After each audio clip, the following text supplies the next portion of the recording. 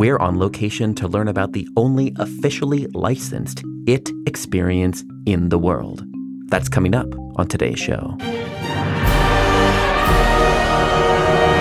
Welcome to the show. I'm Philip. On the HAN show, we bring the haunted attraction industry to you every weekday. We have news, education, on-location coverage from Halloween experiences worldwide. Whether you're a professional or an enthusiast, each episode helps you better prepare for Halloween. Outside of this podcast, we have videos, education, and an amazing weekly industry newsletter. Links to subscribe are in the show notes. EscapeIT is an escape room on steroids. Guests arrive to Derry and embark on a mission with the Derry Public Works to find the missing children. The nearly 90-minute experience spans 16 rooms and brings you face-to-face with full-scale scenes from the movie. After 3 years of planning, EscapeIT Chapter 1 has officially opened in Las Vegas. So of course, I went on location to speak with creator Jason Egan about the experience, his journey working with large IPs, and the future of year-round horror experiences. Jason and his team are pros in the industry, and they've been working with IPs since 2009 and large-scale haunt experiences long before that. So he has quite a lot of experience in this realm. Here's Jason on location at EscapeIT in Las Vegas. So I'm Jason Egan, and I build some of the scariest and best horror attractions in the world. Oh. So we are at the brand new EscapeIT, and this is EscapeIT Chapter 1. We're actually in the retail right now, our museum, and we are right now in front of the real three doors from the movie.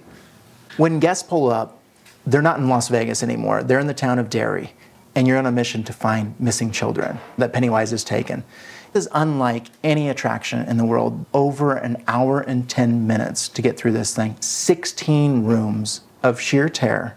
Sets feel like you're truly in the movie. This is the only licensed IT experience in the world right now. The Neibolt house is 21 feet tall. I can't wait for you to see the finale as well, too. You got the Tower of Toys. I don't want to give too much away, but it is amazing. Your typical escape room is 2 to 3 rooms. You sit in there for 60 minutes, and that's not what I wanted. We had already had the Saw experience, the only licensed Saw experience in the United States, and then we had Blair Witch.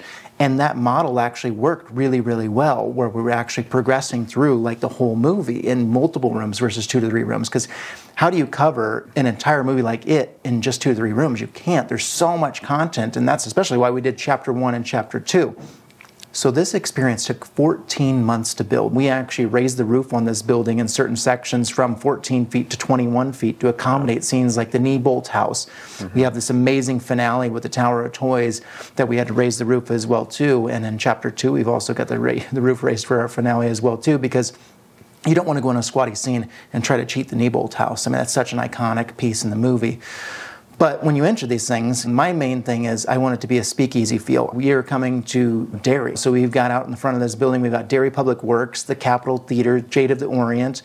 And that's what I like. I like people when they pull up to this place, like, am I in the right spot? Wait, oh yeah, Derry, I am in the right spot. So you are on a search and rescue mission to help, the Derry Public Works employees find the missing children. You check in at Derry Public Works, and then you start your journey, and there's multiple actors in here. There's nearly 30 different puzzles you complete to make it to the next room. And like I said, you get to see all the iconic scenes, like from the 3 doors, you get to see the Neibolt house, the sewers, the clown funeral room is in there, the alleyway, quality meats, so many fun, iconic scenes. IT Chapter 1 was the highest grossing horror movie of all times at over $700 million at the box office. That's insane. All these studios have really built these amazing franchises, and for them to entrust me with their amazing franchises is really cool. So in tune, the public trust us when they come through this escape experience, and they know it's going to be a good one. If Warner Brothers trusted us, if Pennywise is there, they know it's going to be good, and we're a part of it, they know it's going to be great. How did you go from we're designing high throughput capacity linear attractions to an immersive, slow, time-locked IP experience? So 2009 to 2018, I was still doing high throughput capacity experiences because those were all haunted houses. So we had worked with brands like Saw, My Bloody Valentine, Halloween, Texas Chainsaw Massacre, Five Nights at Freddy's, the late George Romero. I mean, and The Collector, The Collection. We worked with so many fun ones. So when it changed forever to these year-round experiences, and why I like the year-round is because I don't have to tear it down. Yeah, it's year-round everything. But then also, IPs are also going to do better. We're going to do 10 10 times the revenue with something based on Saw, because these studios have spent hundreds of millions of dollars in some cases on building this brand. I think part of it might be the challenge of actually doing the licensing process. Why do you think they chose you to partner with to make these IPs happen? Well, you're exactly right. It's a huge challenge. It's an enormous just getting challenge. a studio on the phone is a massive challenge, and they're very protective of their brands because they know they can't go out and get bad press that someone opened up some horror attraction and it's just absolutely terrible. It has to be good. We could hurt their next game release or whatever that might be, but so there has to be a huge trust factor there too. Our relationships right now with Lionsgate is absolutely amazing. Warner Brothers is absolutely amazing. We are so picky on these attractions, and I'm so picky that I want to make sure everything is perfect. So when I'm presenting something to a studio, I'm not going to go to them with a Word document and I'm like, here's my Word document. I give them the best possible presentation I possibly could. So then I know if they say no in the end, that I'm like, I've done everything I possibly could to get that job. And that's what we did back in 2009 with Saw. We got lucky with the introduction with Lionsgate back then. That was actually... It was a radio station that was doing some promotion back and forth with Lionsgate through an ad agency, and somehow we were able to get a meeting with Lionsgate, and then they liked me because they could see the passion. But that is the thing, is putting your best foot forward. And now I've got such a killer creative team. I've got people that are former Disney Imagineers. I've got the former art director from Magic Kingdom in Florida. I've got one of Lionsgate's former team members on my team as well too. We've got amazing creative directors. So I have really focused a lot on putting amazing creatives in place. So now we can put these presentations together and we can put these designs together in 3D renderings that blow people's minds. So if I were to summarize, do you think it would be fair to say that there was a little bit of luck that allowed you to make the introduction, but then you followed it up with your portfolio and then also your passion and the presentation part? So there's like these three components. You have to make them see the vision, you have to prove that you've been able to do it and you have the right team. And then sometimes you need a little bit of luck to find the right person. Luck is a lot of it. I look back to the little things that happened over the years. So in 2002, long story short, I had my haunted house. It was called Tomb of Darkness. It was an old abandoned ballroom. And the one day, the marketing director, Circus, her name was Pam Torres. She came in with a business card. My mom was working the ticketing booth. And I'm thankful that my mom was working the booth because she handed that business card to my mom. Now, what if that would have been just someone working that ticket booth? What if they wouldn't? What if it wouldn't have got to me? There would have been some crazy guy running front and Fright Dome that we won't mention names. There would have been some crazy guy running. Probably would have lasted a year. Would have lasted 15. I'm a firm believer of fate, being in the right place at the right time. So can you tell us about the throughput? Playing devil's advocate, isn't that like a concern where you have this very long experience? Would it be a concern whether they have to go to the restroom in the middle of the attraction, or more of a monetary concern, or both? Because we are right at the restroom threshold. Anything longer, they have to go to the restroom. So we are right at the sweet spot. That is definitely a concern. Monetarily, no, we're not. We're fine. We've crunched the numbers in advance to make sure. Right now, we load up to 10 people every 20 minutes, so we can do per side. So eventually, this guy will be able to do 60 people an hour. Is there only one group going through at a time? No, you can have 5 basically. You could have 1 in the lobby, you could have 3 in the attraction, and 1 in retail. So you could have 50 people at any given time in here. So, and we've had to price it accordingly to make sure that we can break even, make money with it, and everything else, and make the rent. But that's something we spend tons of hours on, is crunching numbers to make sure that this will be profitable. The type of experience that we designed is a very specific type, and that's why the price has to be what it's at. It's not a $19 attraction. It starts at $54.99. Tell me, in your words, how you think this is different from other escape rooms. In my brain, this isn't an escape room. You have DMX control, you guys are working, there's show control effects, there's a narrative shell, right? And there's puzzles, and there's actors. I mean, it really is, and when you compare that to like then a single or 2-room escape room, how do you, in your words, how do you do that? And do you think that labeling yourselves in an escape room is detrimental? I think you bring up an excellent point, and it's something we think about all the time.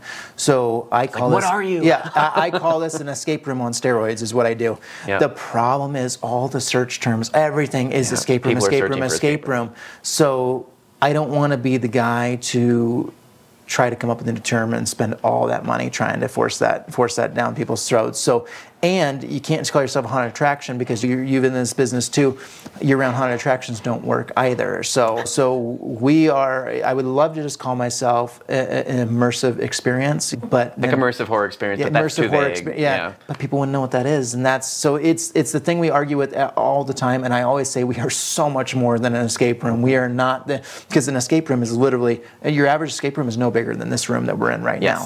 So that is the constant problem. So we just try to do it in our marketing and our advertising, and we try to show what this is and how long this is and how amazing this is and how big this is. Why are you choosing to say we're going to tell the whole story of chapter 1 and it's going to be this 16-room, hour-long escapade versus you could take the same space and you could have 5 escape rooms and you could fit them all in, then you could double your throughput. I mean, why does it have to be this long experience with the actors and the puzzles and everything? I wouldn't be proud of breaking this up into and charging a customer $45, $55 and just having a 2-room experience. That wouldn't be satisfying to me, and I don't feel it would be satisfying to my customers either. So I'm interested in wowing the hell out of people and seeing people just come out of this thing like, oh my gosh, what the hell? When you go into the Nebo house, you're just shocked. It really feels like you're in the movie. In some cases, it might even be better because we're 360 degrees around you. You can cheat that with the camera. You can't cheat that in the escape room. So we've had to build the ceilings. We've had to build this, the floors, things that you were looking at images of the Capitol Theater the other day, and it's like you could cheat a lot on film.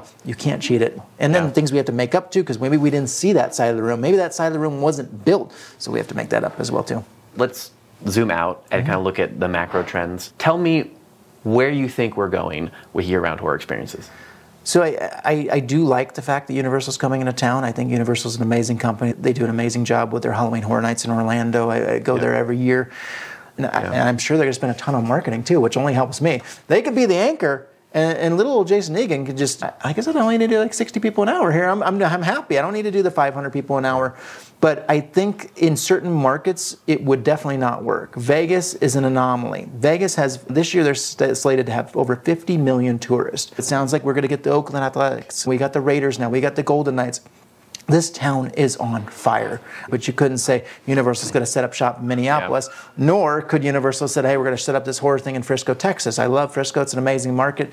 But, Texans aren't going to go to a haunted house year-round or whatever this thing is year-round. You need the 50 million tourists. Right now we're talking with another company that's doing something in Puerto Rico. First thing I look at, how many tourists are there? Okay, 3 million. Well, it's not 50. Okay. So we look and crunch all those numbers. So basically, you're looking at how much density is there, and then we're assuming that because horror is a subculture, that X% of the tourist population would be interested in horror. So it's a combination of density, and it's a combination of lack of things to do here, too. It's like underdeveloped markets. Yep. So like Orlando has plenty of theme parks and attractions, even though they have a lot of tourists. So it's kind of overdeveloped. It's also a lot of these shows, and I love the shows, but a lot of these shows have priced themselves out, in my opinion. Like $750 for a ticket, it's too much. It really is. If you're doing a bachelor or bachelorette party in a nightclub, you're spending thousands to sit down with a bottle, just to sit down. It starts at like $2,500 at times, and it's like, that's too much. So to know that you can have a great experience at Saw, Blair Witch, or here for $45 to $55 a person, I mean, that's a great thing. And that's what we're going to continue to do, is we're going to continue to do attractions in an affordable range for people to go through, and we're going to make them absolutely amazing. We've got live shows in the works right now. We've got more immersive attractions. We've got things that aren't horror related in the works. Last year I did a Christmas experience as well, too, a Winter Wonderland experience as well. So we've got so much fun things. We are literally backed up for the next 4 years, and that is something I never thought I would say. Is like, I'm literally know what I'm going to be doing for the next 4 years and building these things, and I want to continue to build these things to entertain all these amazing people that come through every night. And I've gotten to meet so many amazing people that get to come through every night. You'll see all the pictures of me taking pictures of them at 3 doors and thanking them, because that I genuinely am appreciative that they've come down to visit me, pay me to do what I love. Today's episode was edited by me, Philip Hernandez, with post-production by David Swope and original music composed by Chris Thomas. Support for today's episode comes from Gantom Lighting and Controls. Gantom illuminates attractions worldwide with the world's smallest intelligent spotlights. From Dark Hour to Netherworld, Super Mario Land to Hagrid's Bike, Gantom goes where other fixtures can't. See what you're missing with a free demo? Sign up at gantom.com/demo. That's gantom.com/demo. The HAN team includes Daryl Plunkey, Emily Louise Rua, Megan Spells, Gavin Burns, and Omni Adventures. Until next time, stay scary. This is a Haunted Attraction Network production.